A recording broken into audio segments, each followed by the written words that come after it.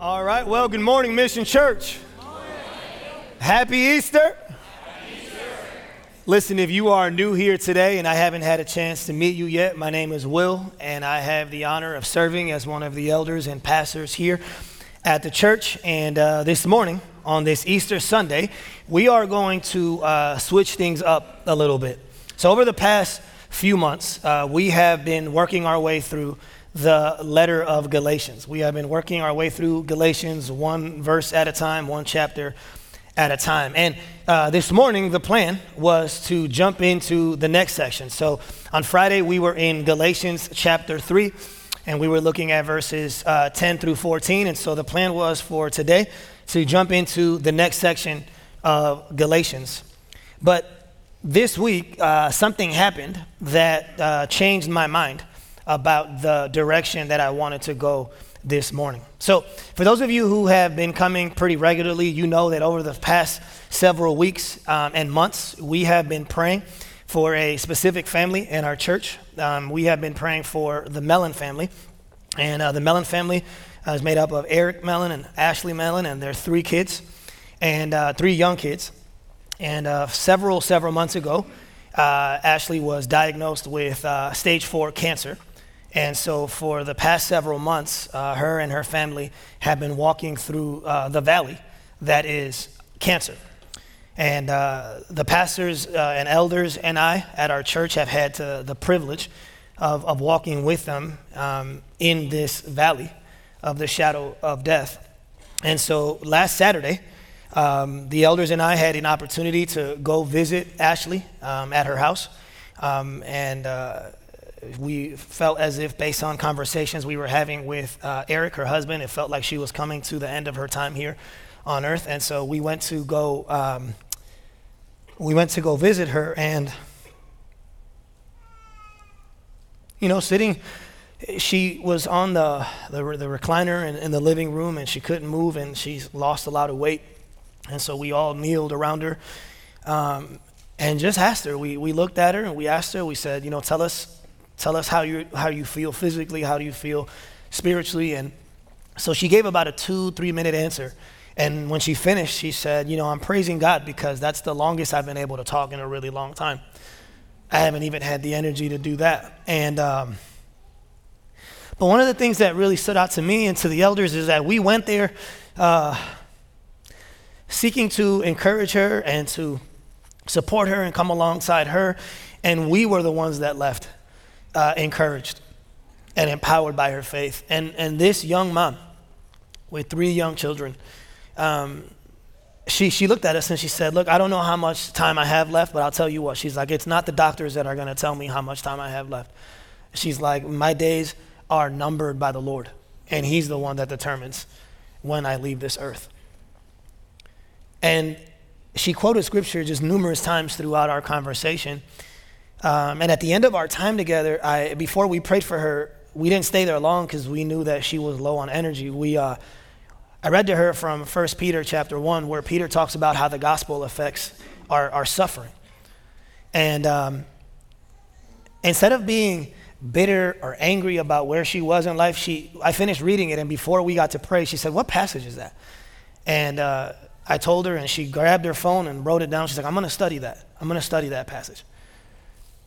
That in that moment, and literally as she was getting closer and closer to the end of her time here on earth, she was still turning to Jesus. And she said to me, she said to us, she said, I'm going to miss my kids.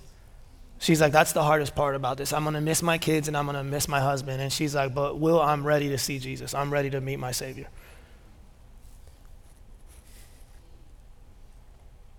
And so that was Saturday. And then on Tuesday, we got the news that she passed away and she went to go be with her Jesus. And when I got the news that she had passed, it was like there was this fuzziness around what I wanted to talk about today. And like the moment I got the news, it was like my sermon was already being written. And I felt like Jesus, where it says that he set his face to Jerusalem like a flint. It's like I knew exactly what I needed to talk about today. And so yesterday I called Eric, her husband, and Their family is actually here today. I'm not sure where they are in this room, but they're here for this service. And he told me he was coming. And I said, man, I want to ask permission to share your wife's story, because the reason why I'm preaching what I'm preaching on is because of her and because of her legacy and her testimony and what she said to us that night. And he said that, I'm like, I don't want to catch you guys off guard when you show up. And he's like, that would mean the world to us. And I know that it would mean the world to my wife, because she had made Jesus the center of her life. And so for Jesus to be at the center of her passing would only make sense. And so talking to a husband who had just lost his wife, and one of the things that really got me, we were just crying on the call yesterday. He just got me. He said, he's like, my wife, even as she was dying, she was more aware and focused on preparing us. She was ready. It was us who weren't ready. He said she got into our kids into counseling 6 months before she passed, because she knew they were going to need it. She's like, she had one of her best friends who was going to sing at her funeral come and sing the song to her beforehand so that she can prepare to sing the song through tears. She was preparing her friend. And he said, even the fact that my wife died at night was her protecting my kids.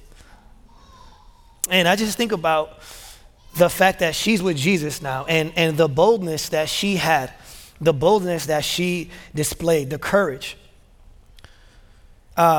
Hearing her talk about the reality of death, and yet at the same time talk about her hope of eternal life. And if I felt like I set my face like a flint, she had set her face like a flint, knowing that she was going to see her Savior. And so coming out of that this week, I knew exactly what needed to be talked about this morning. And this isn't going to be your run-of-the-mill Easter sermon. This is going to be a sermon about the reality that every single one of us is going to suffer. If you're not already suffering right now, you are going to suffer. Suffering is not a pause in God's plan. Suffering is a part of God's plan. Hebrews says that it is appointed for man to die once, and then comes the judgment. And the person who sits on that throne judging you is not me, it's not you, it's not your family, it's not your employer, it's not your president, it's your God. And so the reality is this. A few years ago, we had an opportunity to go through the letter of Colossians. And in the book of Colossians, the Apostle Paul is writing to a church about suffering. And he's writing to a church about their identity in Christ and the hope that we have in the gospel. And a lot of people may not know this, but the reason why the church in Colossae isn't brought up again in the book of Revelation when the 7 churches are mentioned is because a few years after Paul wrote that letter, there was a massive earthquake that wiped out the entire church of Colossae. Many of the people who received that letter died a few years after Paul wrote that letter. And one of the things I said then, and I'll say it again here, if the preaching that you are sitting under, if you are sitting under any preaching at all, well, the reality is all of us are sitting under preaching. It's a gospel preaching. But whatever preaching you're sitting under, if that preaching isn't preparing you for the earthquakes, then it ain't gospel preaching. It isn't biblical preaching. And so what I want to do this morning is I want to spend the rest of this day in the power of the Holy Spirit, to the best of my ability, trying to prepare you for that day, because that day is coming for every single one of us. So whether you consider yourself a non-Christian, maybe you're here today and you are not a Christ follower, you don't believe any of this stuff, and maybe you're just here out of obligation or because someone forced you to be here. If you are here today, you have an opportunity this morning to respond to the gospel. And you're going to respond one way or the other. The Bible says either your heart is going to soften or it's going to harden, but you're going to respond. And whether you reject it or not, I want you to at least reject the real gospel, not a pseudo one that you were taught when you were younger. So if you're a non-Christian today, this sermon is for you. But even if you're a Christian today and you think you're good and you think you have a relationship with Jesus, the Bible says that we are to make our calling and election sure. The Bible says that we are to work out our salvation with fear and with trembling. And so the reality is, regardless of where you are coming from today, this sermon is for every single one of us, including myself. And so with all that in mind, this morning what we're going to do is we are going to revisit a passage that we looked at a couple of weeks ago. Actually, not even a passage, a verse that we looked at a couple of weeks ago. And it's a passage in verse that I felt like I didn't give the attention to that it deserved. And I feel like it's one that really summarizes what I believe we need to reflect on this morning. And so today we're going to be looking at Galatians chapter 2, verse 20. So one verse, Galatians 2, 20. And if you are able, I would love for you to please stand for the reading of God's word. And I know it's just one verse, but it's a verse worth standing for. Paul writes in Galatians 2, verse 20. He says, I have been crucified with Christ. Everyone say crucified. It is no longer I who live, but Christ who lives in me. And the life I now live in the flesh, I live by faith. Everyone say by faith. In the Son of God who loved me and gave himself for me. This is the word of the Lord. Let me pray for us. Father God, as we come before you this morning, Lord, we thank you that the cross led to a tomb and the tomb led to a throne. And that this morning as we preach Christ, we are preaching a risen Christ, a Christ who reigns on high. And so, Lord, I pray that you would enable me to preach with the urgency that is needed this morning. I pray, Lord, that because of the eternal matters that are being discussed today, I pray, Lord, that the words of my mouth and the meditations of my heart would be honoring and glorifying to you, O Lord, my rock and my redeemer. Lord, I'm not here to entertain a crowd. I am here to feed the flock. You tell Peter, if you love me, feed the flock. And that's what is going to happen here today. And I pray, Lord, if there's anything that I say that doesn't come from you, that it would be forgotten. But what is from you, God, I pray that it would be remembered. And not only would it be remembered, but that it would also be responded to. And Lord, we ask it and we beg it in the precious and holy name of your Son, Jesus. And all God's people said. You may be seated.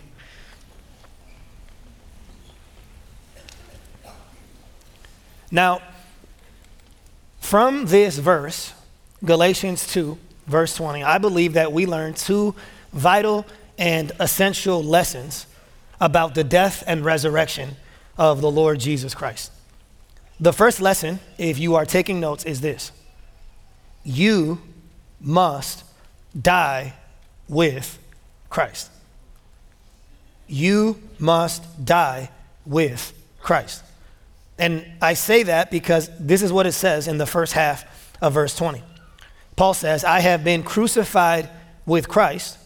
It is no longer I who live, but Christ who lives in me. But I want to focus on that first part. I have been crucified with Christ. It is no longer I who live. So the first lesson that I believe we must take away from this verse is that we must die with Christ. To be made right with God, to be in right standing and right relationship with God, there needs to be a death. And it's us dying with Christ. But what does that actually mean? Because if you're new to the whole church thing, you've never really been to church before, you're hearing the whole you have to die with Christ language and you're thinking, is this some sort of cult? Is there some Kool-Aid I got to drink? Like what is this brother talking about? But here's the thing. Before we talk about what Paul actually says, let me quickly address what Paul doesn't say. Sometimes it's just as important to talk about what isn't said, than it is what is actually said. See, Paul here doesn't say that you are made right with God by walking an aisle or praying a prayer or getting baptized in some water or signing some covenant. See, because when sermons like this are preached, people start to get defensive. Right? And they, whoa, who are you to call me to evaluate my salvation? You don't even know me. My faith is between me and God. And so what happens is when people start getting defensive, right? They start to present their religious resume and they're like, I'm good with God because I walked the aisle. I prayed the prayer. I made the commitment. I got baptized in the water. But what's interesting is that if that's where you go, all you're doing is telling me about what you've done for Jesus, not what Jesus has done for you. If your salvation story, if your testimony is all about what you've done for Jesus, then you don't actually know Jesus. So as we wrestle with this today, I'm not asking you if you grew up in church. I really don't even care if you grew up in church. Because going to church doesn't make you a Christian, just like living in your garage doesn't make you a car. I'm not asking you about your church attendance. I'm not asking you about your Awana awards. I'm not asking you about your membership role. What I am asking you today is, are you united with Christ? Are you actually united with Christ? See, unfortunately, though, many people have grown up hearing not the done gospel, but the do gospel. Hey, do these things and God will love you. Or maybe you grew up hearing the don't gospel. Don't do these things and God will love you. But what you haven't heard is the done gospel. They haven't actually explained to you the full extent of the gospel. If in your version of the gospel there is nothing about union with Christ, you don't actually know the gospel. If for you salvation is a prayer you prayed, a box you checked, an aisle you walked, a commitment you made, and nothing to do with your union with Christ, then that's called theological trauma. You know, we live in a culture that loves talking about trauma, right? And you go to the counselor, and the counselor tells you, none of it is your fault. It's your parents' fault. It's your grandparents' fault. It's the culture's fault. We love trauma in our culture. But you know what we rarely talk about? Theological trauma. You know what theological trauma is? Bad theology. And a lot of people have been exposed to bad theology. I was meeting with the guys I discipled a few weeks ago, and we were talking about some of them who grew up in church and grew up in churches that weren't actually preaching the done gospel. They had the theological trauma of having to navigate out of a counterfeit gospel. And me and another guy who didn't grow up in church, we were talking about how what's better, to not grow up in church and have no gospel, or to grow up in a church and have a counterfeit one. And we all kind of landed on it's worse to grow up in one and get the counterfeit one. You see, here's why. I was born and raised in Chicago, and in Chicago, Christianity is not strong, it's not vibrant, it's nowhere near to the central to the culture, right? And I know that because in Chicago, when people found out I was a pastor, you would get treated like a tax collector. Like everybody would start all my neighbors would slowly back up into their garage and close it and never wanted to talk to me again. But in Memphis, someone finds out I'm a pastor and you're like a mini celebrity in Memphis, right? But here's the thing. Here's the thing about being in a Christendom, not Christianity, but being in Christendom, the Christianese culture that we are in. In Chicago, when I would preach, I would get up and essentially just answer people's questions because they didn't really have the answers. But in Memphis, I've had to change how I preach. And here's why. Because in Memphis, before I can answer people's questions, I have to question people's answers. Because what's dangerous about the region that we're in is not that you don't know the gospel, but that you think you know the gospel. So before I can answer your question, I have to question your answer. Because if your answer is not what the Bible says the gospel is, you're in trouble. And that is theological trauma. And many of us, maybe the reason why you haven't been in church for years is because of theological trauma. You walked away, but you didn't really actually walk away from Christianity. You walked away from a false gospel, from a do gospel or a don't gospel. Here's what the New Testament teaches. The New Testament teaches that when Jesus calls you to himself, he enables you to believe in him. And when you believe in him, you are immediately united with him. You are so united with him that his death becomes your death and his life becomes your life. And the New Testament says that even now we are seated with him at the right hand of the Father. That's how united we are to Jesus. That when you are united to Jesus in that way, you die to your sin and you die to your flesh and you die to your idols and you die to your rebellion and you die to your religion. And Paul says that when you actually have met Jesus, when you actually have come to know Jesus and have become united with Jesus, what you used to count as gain, you now count as loss. So what the Bible teaches is that in order for us to really be united with Jesus, there is this process of coming to him and saying, I tried the law and I couldn't do it. The law demanded perfection and I don't have perfection. The law is not, Jesus, a ladder that I climb. It is a mirror that exposes me.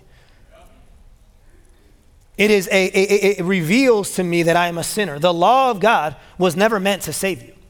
We talked about this on Friday, that the law is a mirror, and a mirror is very good at revealing your problems, right? When we all stand up, some of us, especially on Easter Sunday, we want to look our best, right? So you got to stay in front of the mirror a little longer, some of us longer than others. But the reality is that what the mirror does is the mirror reflects back to you the problem, right? But the mirror can't do anything about the problem. It just reveals to you the problem. You don't look in the mirror and be like, man, I gotta fix that. And then put your face on the mirror and start rubbing your face on the mirror, right? No, the mirror reveals the problem, but it can't remove the problem. The law of God was meant to be a mirror. The only thing the law does is reflect to you that you are imperfect, that you are unrighteous, that you are broken and depraved and sinful, and that you have fallen short of the glory of God. And then what the law does, the law doesn't replace Jesus. The law redirects you towards Jesus. It prepares you for Jesus. That's what the law does. It reveals to you that you are a sinner, not just in your external conduct, but in your inward condition. That you are a sinner by birth and through behavior. That you are a sinner at the head, heart, and hand level. And so what the law does is the law leads you to the Lord. And when you go to the Lord, you find life because you have admitted you're dead. And you find reconciliation because you have admitted that you're an enemy. And you find power because you have admitted that you are weak. And you find rescue because you have admitted that you're lost. Listen, Jesus didn't come to bring advice to good people. He came to bring atonement for dead people. He didn't come to be a moral example for decent people. He came to be a divine rescue for sinful people. And so the problem is, and we talked about this a little bit on Sunday, but the problem is that here in this region, right, you will ask people about their salvation story, and many times what you get is not the saving grace gospel, you get the common grace gospel. And the common grace gospel, for those of you who don't know what common grace means, common grace is the grace that God shows to everyone on planet Earth. It says that just like the rain falls on the evil, it falls on the righteous. The sun shines on the evil and it shines on the righteous. That's God's common grace. It's God's just common everyday grace. The fact that we're breathing right now is God's common grace, right? But in order to know Jesus, it's not common grace that saves you. It's saving grace that saves you. And so when I go up to somebody and somebody says to me, oh yeah, I'm good with God. Oh, tell me why. Well, I walk the aisle and I prayed a prayer and I'm a decent person and I try my best and God's been good to me. And so I'm going to be good for him and he takes care of me and I take care of him. That is not the gospel. Dr. Martin Lloyd-Jones, who was a pastor in London for 30 years, back in the 50s, 60s, and 70s, he would say that if he would sit down with someone and ask them about their salvation, and they would proceed to tell them all that they were doing, he knew they weren't Christians. Because salvation is not what you do for Jesus, it's what Jesus has done for you. Salvation is not your faithfulness to Jesus, it's Jesus' faithfulness to you. And so when you step into the common grace gospel and it's, God's pretty good and I'm pretty good and it's all good. And so I guess I'm going to get to him because, everything's good. That is not salvation. That gospel leads you straight to hell. Because you know what the Bible says? The Bible says that no one is good, not even one. Not me, not you, not anybody. So the whole I'm good, he's good. No, that's not a thing. And so the only way to be made right with God, I know that someone actually knows the gospel when they start with, you know what, there's nothing I can bring to the table. I brought absolutely nothing to the table. Martin Luther says the only thing we bring to our salvation is sin and rebellion. It's the person who says, I couldn't save myself. I couldn't fix myself. I couldn't help myself. But praise be to God that Jesus did save me. That Jesus did help me, that Jesus took my curse and he took my wrath and he took my punishment in my place.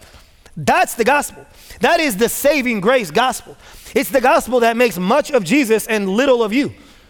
If in your gospel you're still increasing and he's still decreasing, it isn't the gospel.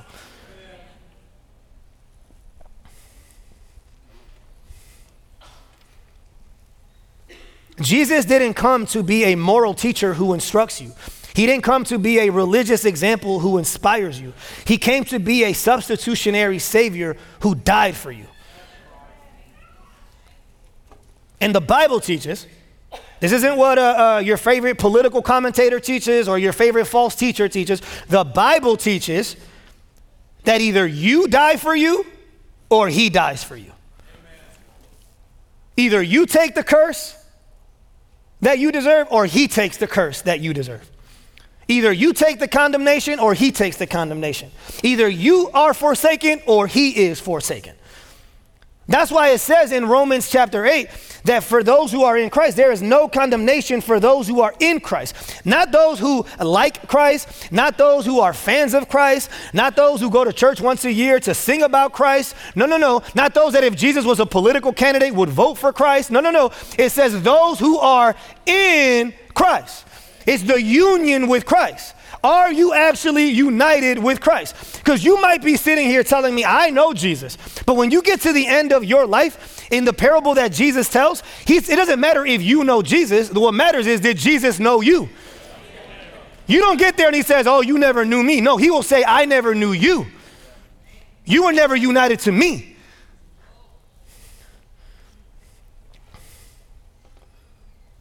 That's why so many people who have prayed the prayer and walked the aisle and have been dunked in the water, they're walking around with this insecurity and this anxiety and this do-don't gospel.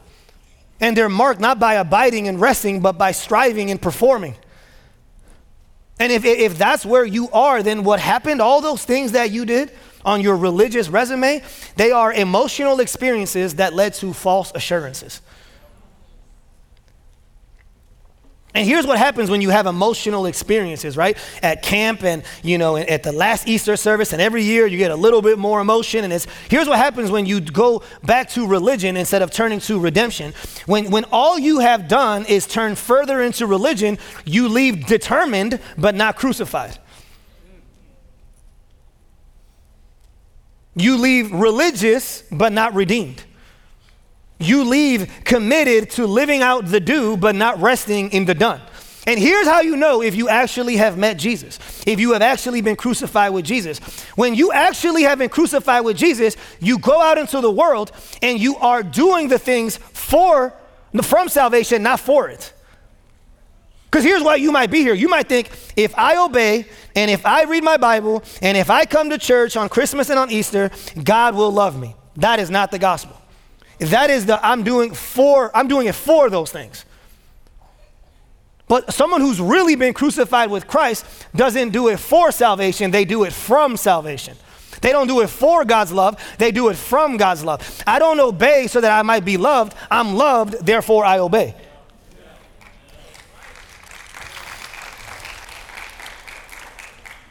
Dying means to die to my moral performance.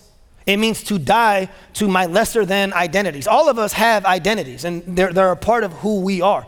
But the reality is that at the end of the day, it really doesn't matter who your spouse is or what your job is or who your kids are, or it really doesn't matter. All those things, how you vote every 4 years, at the end of the day, all those identities might describe you, but only one identity can define you.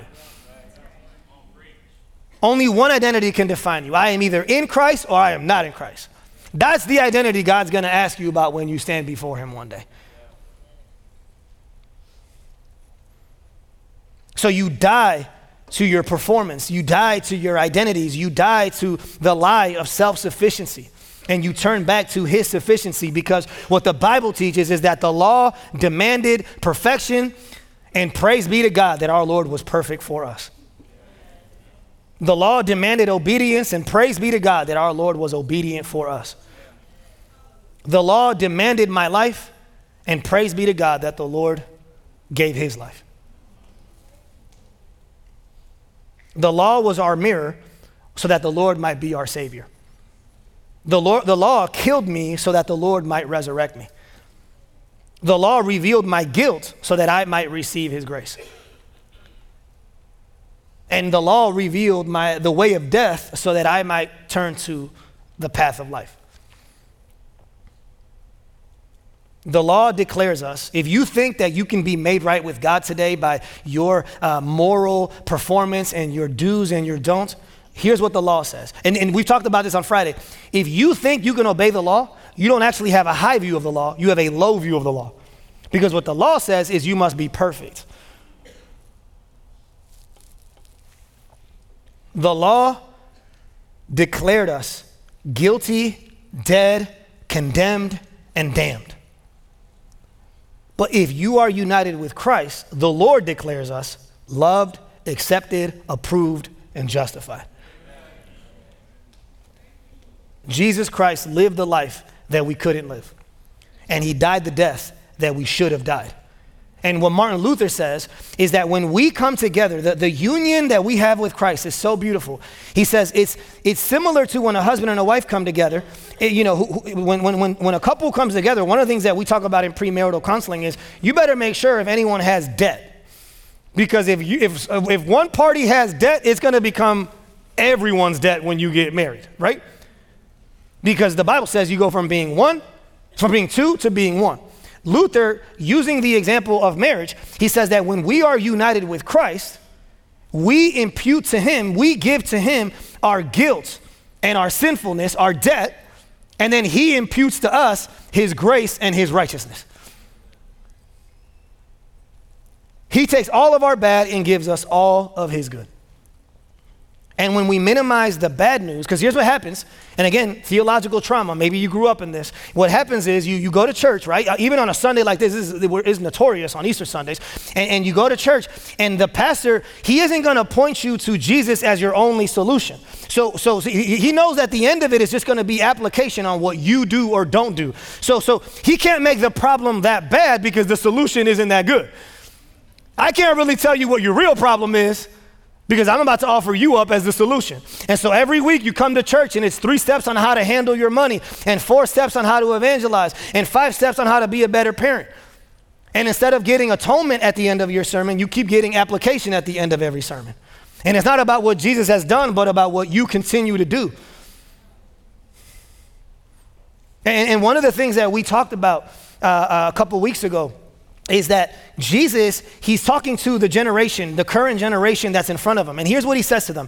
He says, when John showed up, John the Baptist, his cousin, when John the Baptist showed up, he preached a funeral dirge. He came preaching the bad news, and you didn't mourn. Then I showed up, and I was preaching and singing the song of celebration, and you didn't rejoice. So you didn't mourn with the bad news, you didn't rejoice with the good news. And I was reading this book, and what the author said is that when the gospel is truly preached, both have to be present. You need the funeral dirge, the bad news, so that you could have then the celebration music, which is the good news. But here's the thing. In most churches, because you're not getting the done gospel, you're getting the do or the don't gospel, you don't get the bad news and you don't get the good news.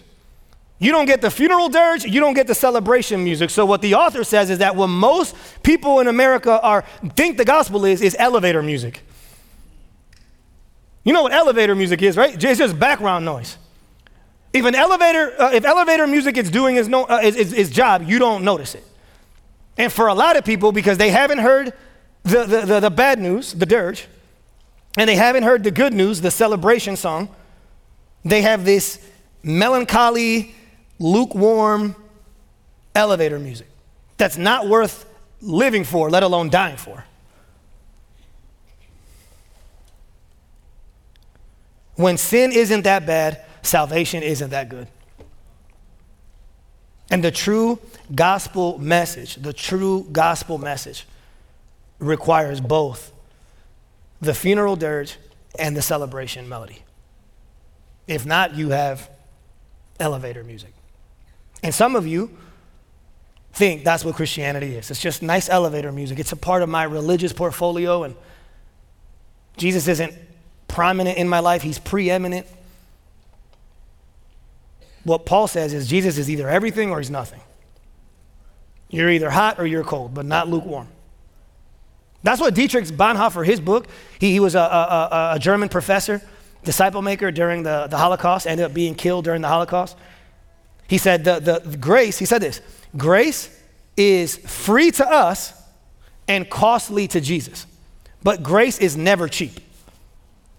And a lot of us, what we believe in is a cheap grace, where I'm not that bad, so Jesus ain't that good, and it's just a cheap grace. It's free to us, but it cost him everything. So according to the first half of Galatians 2:20, the first thing that needs to happen is that we need to be united by faith with Christ in his death.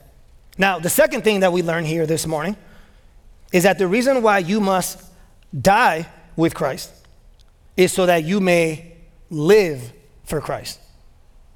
The reason why you must die with him is so that you may live for him. And we see that in the second half of verse 20. Look what Paul writes. He says, but Christ who lives in me, and the life I now live in the flesh, I live by faith in the Son of God who loved me and gave himself for me.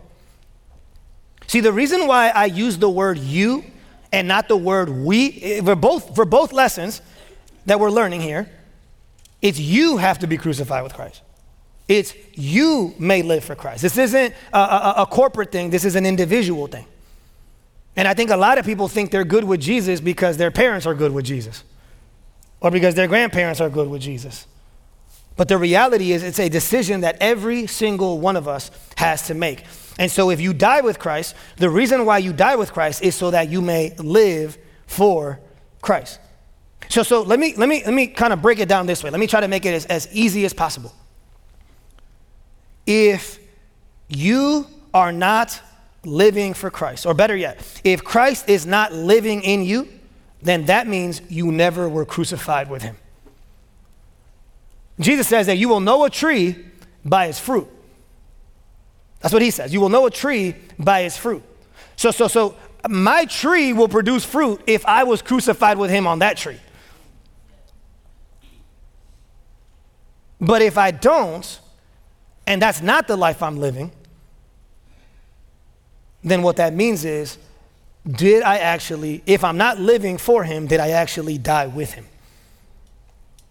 Here's why. Because what Paul argues, not just in this passage, but he argues throughout the entire New Testament, is that Jesus didn't just come to be our pardon, he came to be our purpose. Jesus Christ didn't just come to give you pardon for the next life. He came to be your purpose in this life. And here's the thing. Many of us, we have heard the content of the gospel, and that's even assuming the best, right? But even if you've heard the content of the gospel, not many of us have heard the cost of the mission, the cost of discipleship. And what's happened and again, I can only speak to what's in front of me. I think people can, get offended when I only talk about Memphis and the region that we're in. But when Paul wrote to the Galatians, he talked to them about the Galatians problems, right? When Paul wrote to the Romans, he talked to them about their problems. And so I'm talking to you about your problems because this is where God's called me to be a preacher. But the reality is that in this region that we are in this region in general, in our city in particular, what you have is a lot of people who are living in Christian ghettos. And they go from Christian schools to Christian Bible studies to Christian after parties, watching Christian movies, listening to Christian radio. And one of the things that we talked about a few weeks ago is that if you're not careful, you can be dancing the Christian choreography without hearing the Christian song. So the story that I shared, and I'm going to share it here again, I didn't grow up in church. Church was not a part of my background. So if you didn't grow up in church and this is not something you're used to, that was my story as well. And at 18 years old, the Lord, through different things, led me to a church. And I remember I was at a youth retreat, and the gospel was preached. And for the first time ever, I heard the gospel song. That night, I was crucified with Christ, and I became alive in Christ. But here's what was so crazy to me. This church had a youth group, and the youth group was filled with a bunch of kids who had grown up in this church. And they had gone to Christian school, and they knew all the verses, and they had done Awana, they had done the whole nine. But what was interesting was, even though I didn't necessarily know the Christian choreography, they knew the choreography. They had been taught the choreography. It felt as if I was the only one who could hear the gospel song. They were dancing to the music but couldn't hear the music. They knew all the choreography but couldn't hear the song. And even though I still was figuring out the choreography, I felt like the only person who could actually hear the song. And I would look at them and I would say, do you not hear this? Do you not hear how beautiful this is, how incredible this is? And they were bored by the very thing that we are told that angels long to look into. How many of us are doing the Christian choreography and either have never heard the song or haven't heard it in years?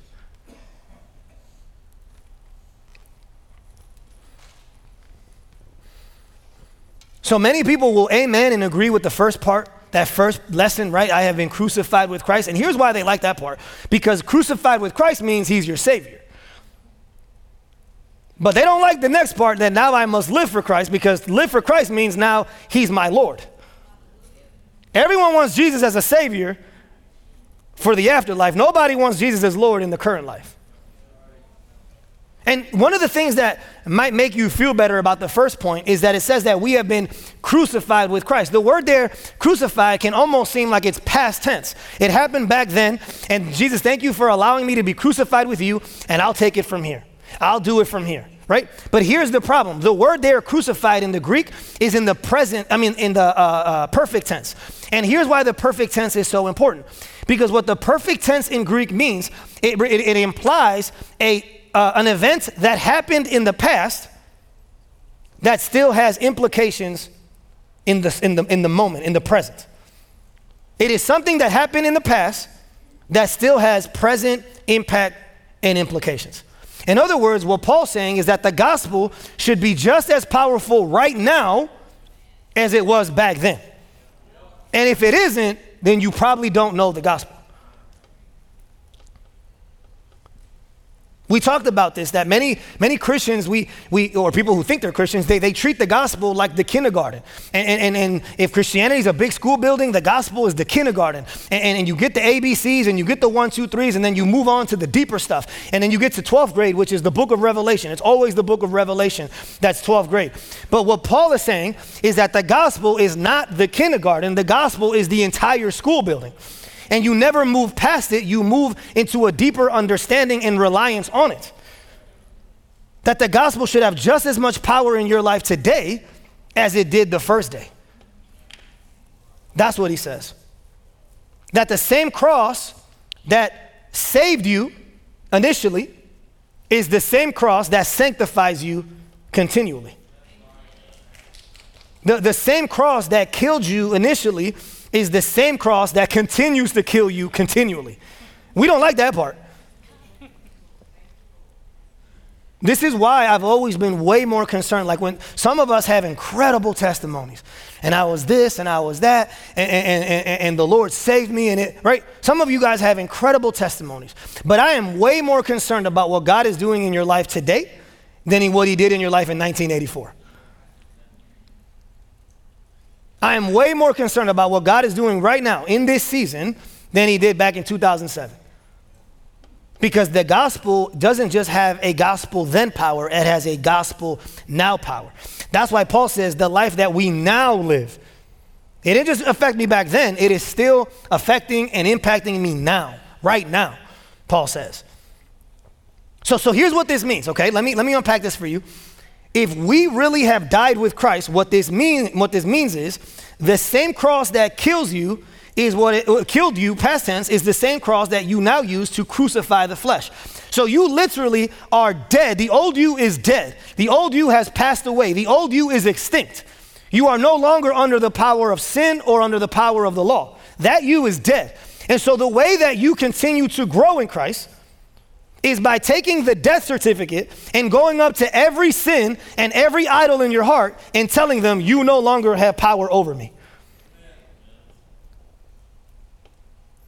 Every lesser than sin, idol, identity, you go up to it and you show them the death certificate. I am dead to you now. You no longer have power over me. Now, I'm not saying you're never going to struggle with those things anymore. But what I'm saying is they no longer have power over you. Because Jesus took the penalty of sin so that he might also remove the power of sin. And one day he's going to remove us from the presence of sin. And one of the things that we need to do a better job of is, we've talked about this numerous times, but in Titus chapter 2, Titus says, Paul says to Titus, he says, for the grace of God has appeared, and it's the grace of God that teaches us to say no to ungodliness and worldly passions. You see, you might have thought that it's the law of God that makes you say no to ungodliness and worldly passions. I just need more law. Give me more rules. Give me more do's. Give me more don'ts. But he says that it's not the law of God, it's the grace of God that teaches you to say no. That the same grace that saves me is the same grace that sanctifies me. That the same grace that enabled me to believe in Jesus is the same grace that enables me to become like Jesus. It's the same grace. And so what I have to do in every area of my life, not only do I bring the death certificate, but I have to, in that area, taste and see that the Lord is good and that the Lord is better than whatever I am worshiping in that moment. Jesus says that he will, that anyone who comes to him will never hunger or thirst. And I think one of the mistakes that we make with that passage is that we assume that Jesus is just saying, come to me one time. But the way it's written in the Greek is those who continually and perpetually come to me will never hunger or thirst. But if you don't go to him, you will hunger and thirst. And you will go to empty cisterns instead of the well of life. The same grace that gets us in is the same grace that grows us up. The same grace that saves us is the same grace that sanctifies us. The same grace that gives us new life is the same grace that must be at the center of that new life. And that's why this second point is so hard. I think the reason why this second point is so hard is because if the first point said, when we must die with Christ, that the message must be our foundation, his message must be the foundation of our life. That's what the first point was teaching. This second point teaches that not only must his message, the gospel, be the foundation of our life, but his mission must be the focus of our life. So a lot of us have heard a half-preached gospel, a half-baked gospel, and you have been told about the content of the message, but you have never been told about the cost of the mission. Jesus says, count the cost if you are to follow me. He says, no general goes out to war without counting the cost. No builder starts to build without counting the cost. So it's not just the content of the message, it's the cost of the mission. He says, if you can't pay it, don't follow me. Don't come after me. Because I didn't just come to be your savior, I came to be your Lord. I didn't come just to be your pardon, I came to be your purpose.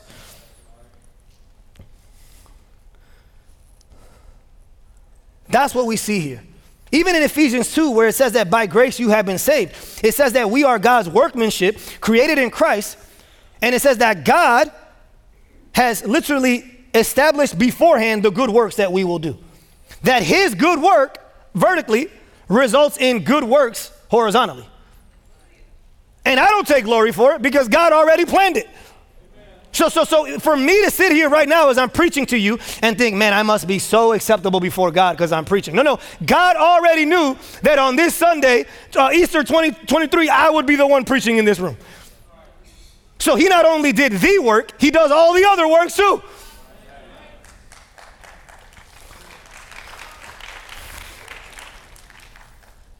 So if having the message as our foundation means being a disciple, then having the mission as our focus means making disciples. And we cannot make optional what Jesus has made mandatory.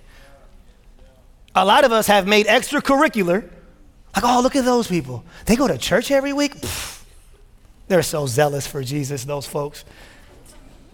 They make disciples? Oh, that's for the varsity. That's extra credit. No.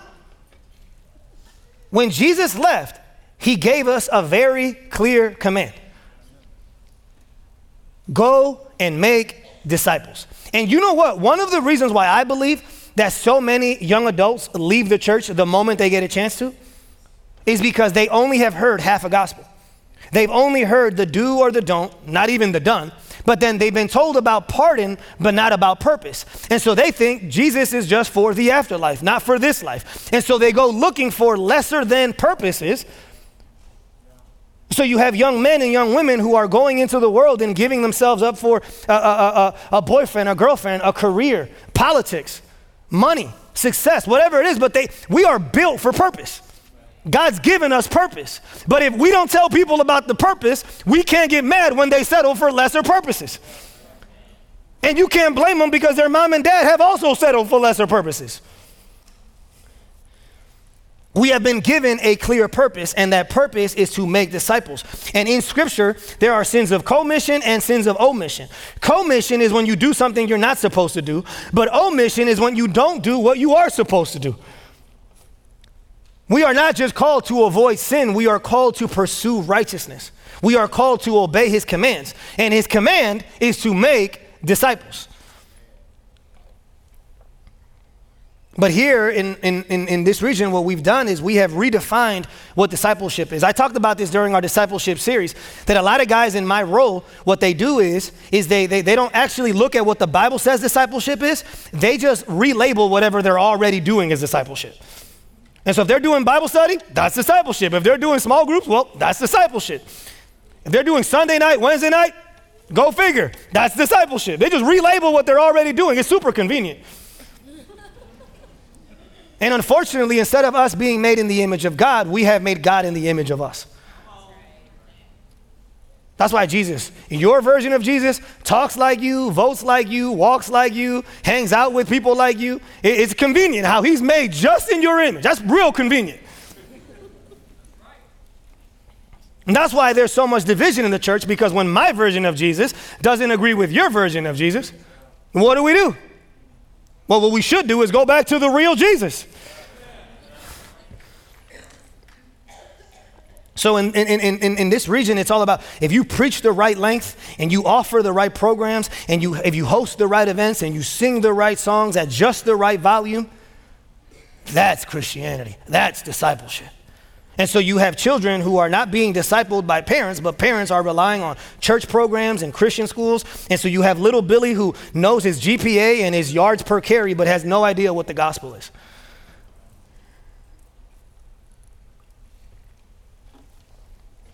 Jesus didn't say to go and make athletes. He didn't say to go and make scholars. He didn't say go and make elder brothers. He didn't say go and make businessmen. He said go and make disciples. And we don't get to redefine what he's already defined. And if it feels like I'm stepping on your toes, I apologize. I'm aiming for your heart. Because Jesus Christ didn't die for us to wear pastels once a year.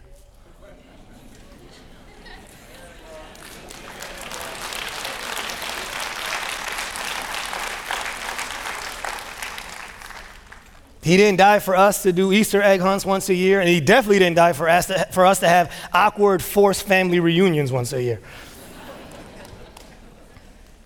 He came and gave us his all, and the only response is to give him our all. If you think I'm trying to condemn you, I promise I am not. But sometimes conviction can feel like condemnation. I'm not trying to use guilt. I'm trying to remind you of the grace of God. One pastor said this. He said, there was one time when he was preaching gospel in just pure, unadulterated grace. And this woman came up to him and she said, I don't like the message you're preaching. And he said, why?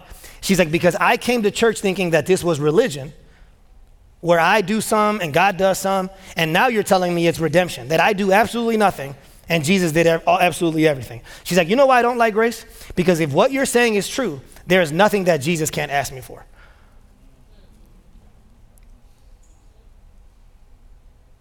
But if it's religion, there are certain things that are yours and certain things that are his.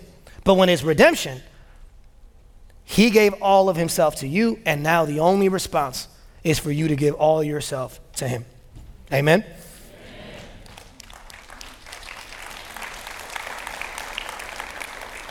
And that's why I intentionally wrote the word that we may live for him. It's not that you must live for him, but you may. See, when you come to Jesus, he changes your motivation. He changes your heart. You go out into the world and you start doing the things maybe you were doing before, but you're now doing them for the right reasons. Because some of us are doing the right thing for the wrong reasons. we're doing the right thing in order to be loved, in order to be accepted, in order to be approved. Then you come to know Jesus and you start doing the right things for the right reasons. And he changes. So that's why I wrote the word may, that you may live for Jesus. It's a privilege to live for Jesus. It's not a duty, it's a delight. And again, it's not even that we live for him, because it could come off as like religious. No, it's he lives in us. So even in the moments where I'm not living for him, my Savior still lives in me. And glory to God for that. And it says in the text, you know that this isn't religion or condemnation that I'm trying to offer you, because Paul says in the text that he did it because he loved us. He loved us. So it's not like we believed and then he loved us. We obeyed and then he loved us. No. He loved us, did all of it for us, and the love that he has displayed for us is unmerited, undeserved, immeasurable, and unfathomable. It is a one-way agape love, and it's a love based on perceived value, the Bible says. Agape love is not actual value, because we're not that valuable in and of ourselves, but it's love based on perceived value. He perceived us as valuable, and we know that we are worth a lot because he was willing to pay for us at the cost of his life. The price tag was set by him. And when you understand that, your walk is no longer marked by earning, but by effort. It's no longer marked by perfection, but by progress. So that even, like I said, when you're not living for Christ, Christ is still living in you. Because the same Savior who called me, the same Savior who rescued me and saved me, is now the same Savior who empowers me, reminds me, and secures me.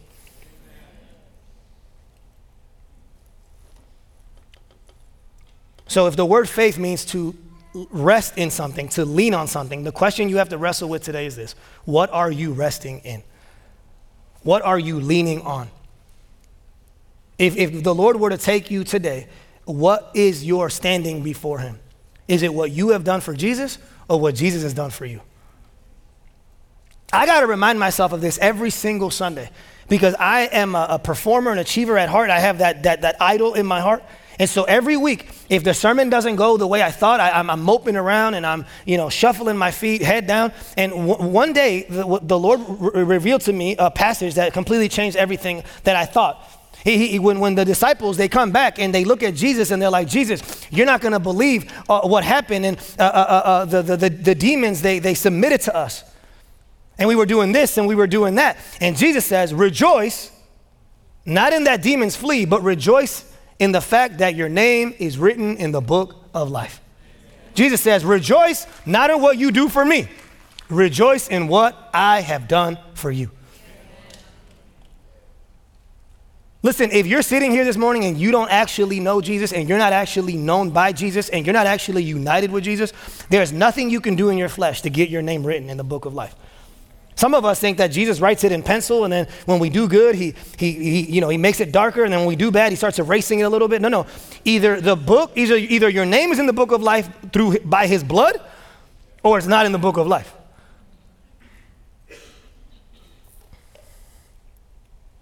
So as we conclude today, here's what we learn. The gospel of Jesus, from a human perspective, is so foolish that it's hard to believe.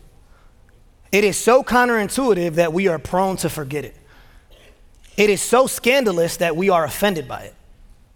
And yet at the same time, it is so powerful that regardless of how we feel about it, it can still save us.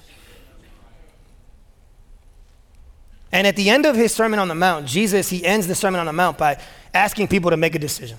He provides two ways, two paths. He says, either you will adore me or abhor me. Either you will kill me or crown me. You will either be totally cold or hot. But what you can't do is be lukewarm. So the question you have to wrestle with as we conclude this morning is, do you believe in God or do you actually believe God? Because you might be sitting here thinking, well, I believe in God. This sermon ain't for me. I believe in God. If I were to take a systematic theology test, I would answer, believe in God. Yes, me. But even the demons believe in God. And they shudder. At least they shudder. But you can believe in God and not actually believe God. I can believe in the concept of God and not actually believe his words about me. and his work for me. And so you have to ask yourself today, not tomorrow, because tomorrow's not guaranteed. Today, right now. Not as it do I believe in God, because even some of the strongest opponents to the gospel will say they believe in some sort of God. But do you actually believe God?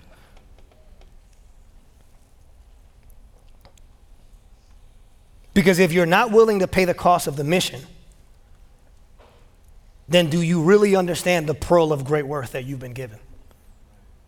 Because Jesus says that the gospel is like a pearl of great worth, and that when you find it, you sell everything to get it.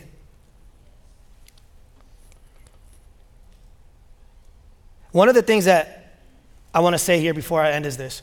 I was listening to this pastor talk the other day, and he said, when Jesus resurrected on Sunday, he had the ability, one of the new powers he had, one of the tricks he had is that he was able to walk through walls, right? Because it says later on that the disciples were in the upper room and he just didn't even have to open the door, just walk in, right?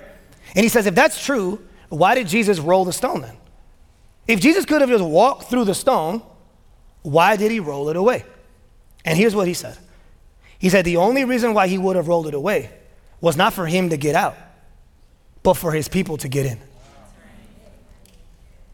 Because he knew that those people who were prone to wonder and doubt, if they didn't see it with their own two eyes he was gone, they wouldn't have believed it. So he didn't do it so he can get out. He did it so that you and I can get in. Paul says that to live is Christ and to die is gain. But listen, if your life is in Christ, then death is in gain. It's loss. It's the worst day of your life, actually. Jesus Christ came not just to be our pardon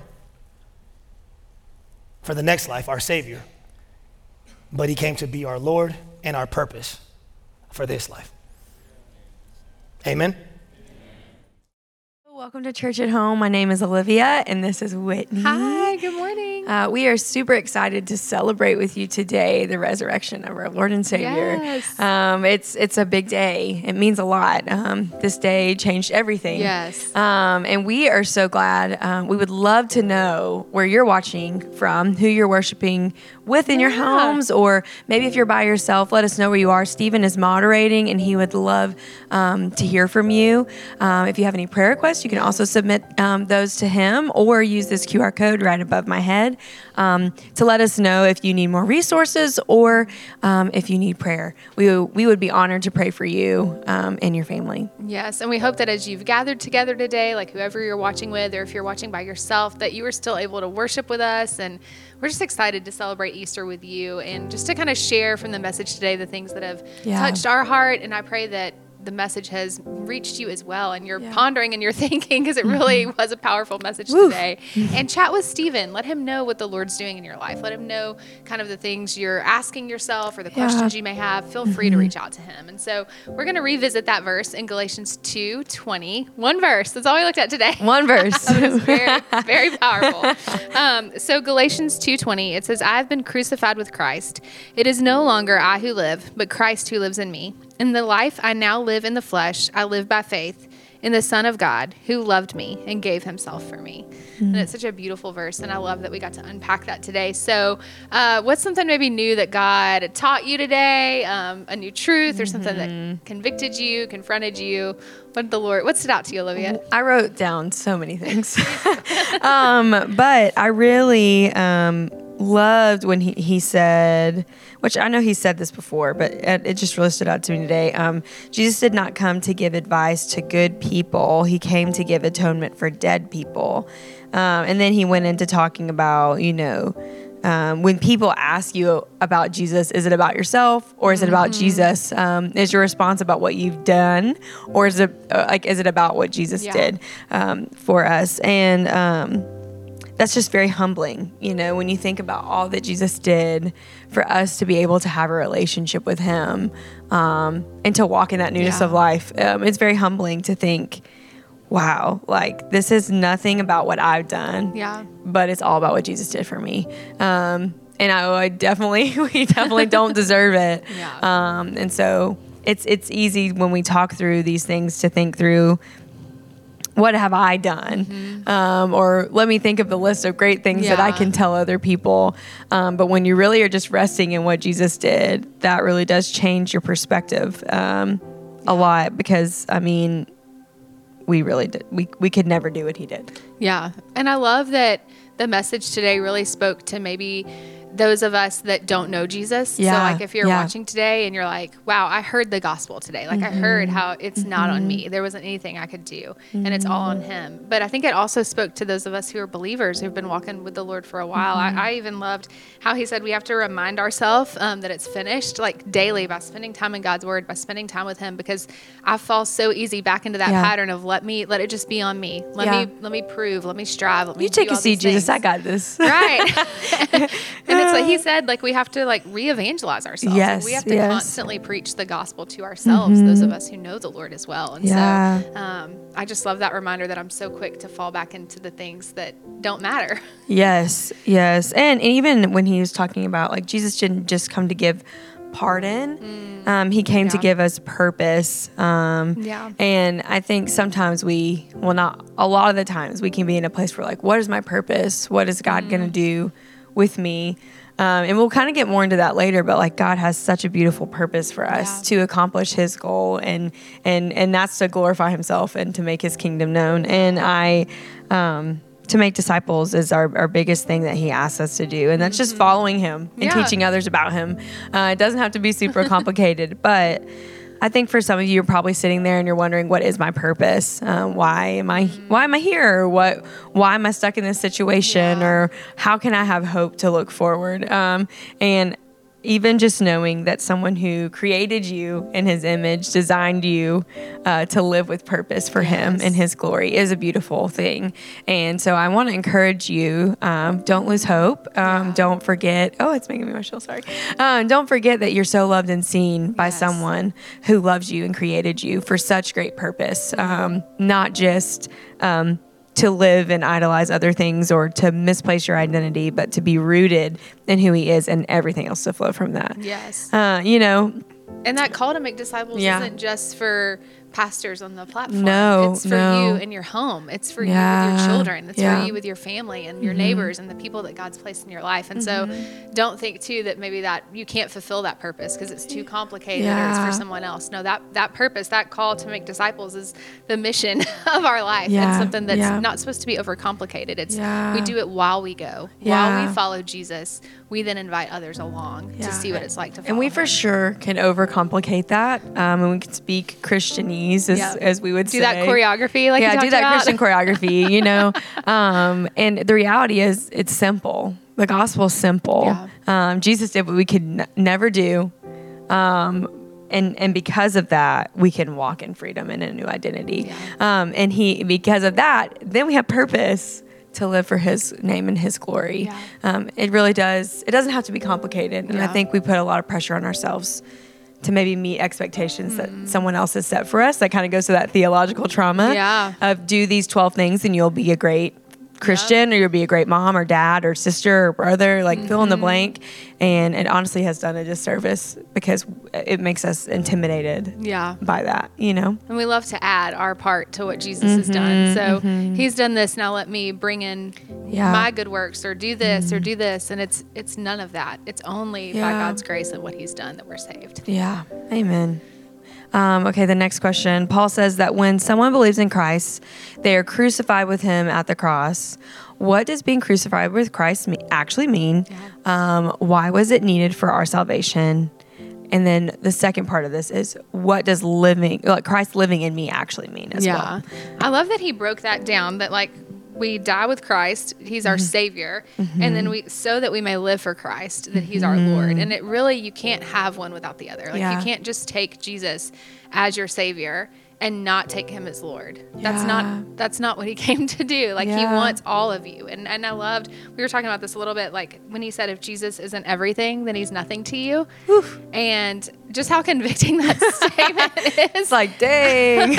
But so many times we come to Jesus and we're like, here's 90% of me, like, but I'm going to keep this 10%, or here's this area of my life, but not this. And it's like, Jesus wants all of us, every single part. And that's the beautiful part about the sanctification process too, is he doesn't just want the pieces that we want to give. He wants all of us, the dirty, the shameful, the sinful, the broken, the hurting. Yeah, he wants all those pieces of our And you don't have heart to clean yourself up No. either. Like, he's not asking you to be perfect or to be pristine and look great. That's the part about sanctification that hurts, especially when you're like me and you're a real follower. You're like, let me do all the right steps and get to this right place, when it's like, no, come as you are. Yes. And God's going to meet you where you are at. Yeah. With his perfect kindness, you know? Yes. There's so much there. Even when we were talking about, is Christ living in you? Man, what a question. It's like, do you live for him? Yeah. Is that a part of your everyday life? And it goes back to, if he's not everything to you, then he's nothing. I liked how he said the same cross that saved us initially sanctifies us continually.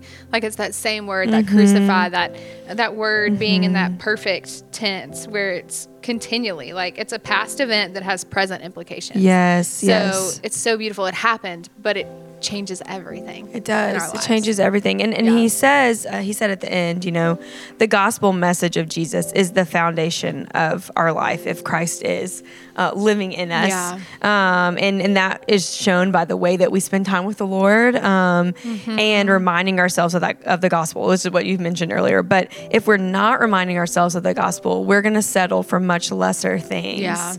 God's timing's perfect. When you wait on the Lord, it's hard. But also when you're in God's word and you're reminding yourself every day of who he is and what he's done for you, you're going to be able to recognize what those lesser things are, and be able to call them out and say, hey, this is not what God would want me to be idolizing, or because there's so many areas where we believe those false gospels. And if we aren't spending time in the truth of God's word, it's so easy for us to fall back into And then it's like this. more like, you know, like scales on your eyes a little bit. You forget the truth of what God's word actually says when you're just resting in your own opinion or in someone else's opinion. It's really easy to get swayed. And honestly, it's a distraction to the real message of the gospel. Not this false gospel that says A plus B equals C when it's just Jesus. You know? But it's so easy. And then he said, his mission is our focus. So discipleship, we're called to be not only gospel centered, but we're called to be disciple makers. And that's our purpose in our lives. And I like that he said we can't make optional what God has made mandatory. And I was like, okay, Lord. But it's really clear. I mean, Jesus is like, go and make disciples. And he's like, all right, see y'all later. You know? But it's like the reason why we do that is because we know the weight of what Jesus did for us. And we know the ways that Jesus has changed our lives. And we want that for others as well. And we don't have to do that on our own. We have the Holy Spirit, the helper that he's given us. We have his word. We have community. And and it's as you're going. As you go to the grocery store. As you drive in your car. As you call people on the phone. It's not this big complicated thing. It's in the mundane that we share the gospel. And honestly, probably the most. People are watching you, you know, when you... In those ordinary moments. How do you talk to the checkout lady? You know? I like this last question, too. It says, in the passage, we're told Christ gave himself for us. He did it because he loved us. What type of love is Paul actually describing here? And how does knowing Christ's heart change the way you view and experience the gospel? I think it doesn't, like you said, it doesn't become something that I overcomplicate or that I strive to prove. It's something that I get to do. Like Jesus has saved me, and I get to live my life in response to that. The joy of our salvation, and living in response to that, and understanding and knowing his perfect and complete love. I was gonna say it's a perfect love. It's not like any love that we can muster up or try to experience on earth. It's so different. Because he's our heavenly Father, and that's really humbling, to be honest. I think. Because it does change the way that we view and experience the gospel. Because then it's like, wow, you love me even though blank. Even though I'm sinful and broken and jacked up, like God loves me and he sees me and he's gracious to me because of Jesus. Yes. You know, I don't deserve that. I don't deserve that at all. So I hope that you can know that today. You know, Yes. that's my heart, and I know it's both of our hearts, and Stephen's too, that you would understand the gospel and know God's great, perfect love for you. And if you're sitting there and you're questioning that and you don't know, or maybe you're like, that sounds great, but I have my own trauma and my own pain and I don't know how to experience that, like, please reach out to us and talk to us, because we want to share with you more about Christ's love for you. You can chat with Stephen, or you can fill out the QR code, and one of us will reach back out, because we want you to know and experience that love. And maybe you are a believer who's been walking with Jesus, but you're like, man, I need to get back in his word daily. I need to be spending time with my Heavenly Father so I know how to live for him. And if that's you, like, we have resources that we want to give you. So let us know, because we want to be able to help you right where you are. And to help you, we have to continually remind ourselves of the gospel. Every day. It's nothing we can do. All day long. It's been done. Praise God, it's been done. Yes. And we're praying for your conversations. Even if you're by yourself, I pray that you would call somebody who you trust, who knows Jesus, and ask them the hard question, or share that you're struggling, or that you're excited about this, or I don't want you to do this alone. We are not made to do this walk alone. God made us for community and to be with each other, and that's the importance of the body of Christ. And so we are grateful for you, and I hope that you know how loved and valued you are. And if there's anything you need, or you want to get more connected, you can go to the website at missionchurchmemphis.com/ministries. There's a place too, if you need to email us, if you have a question or you don't see what you need, let us know. We're happy to help you in any way that we can.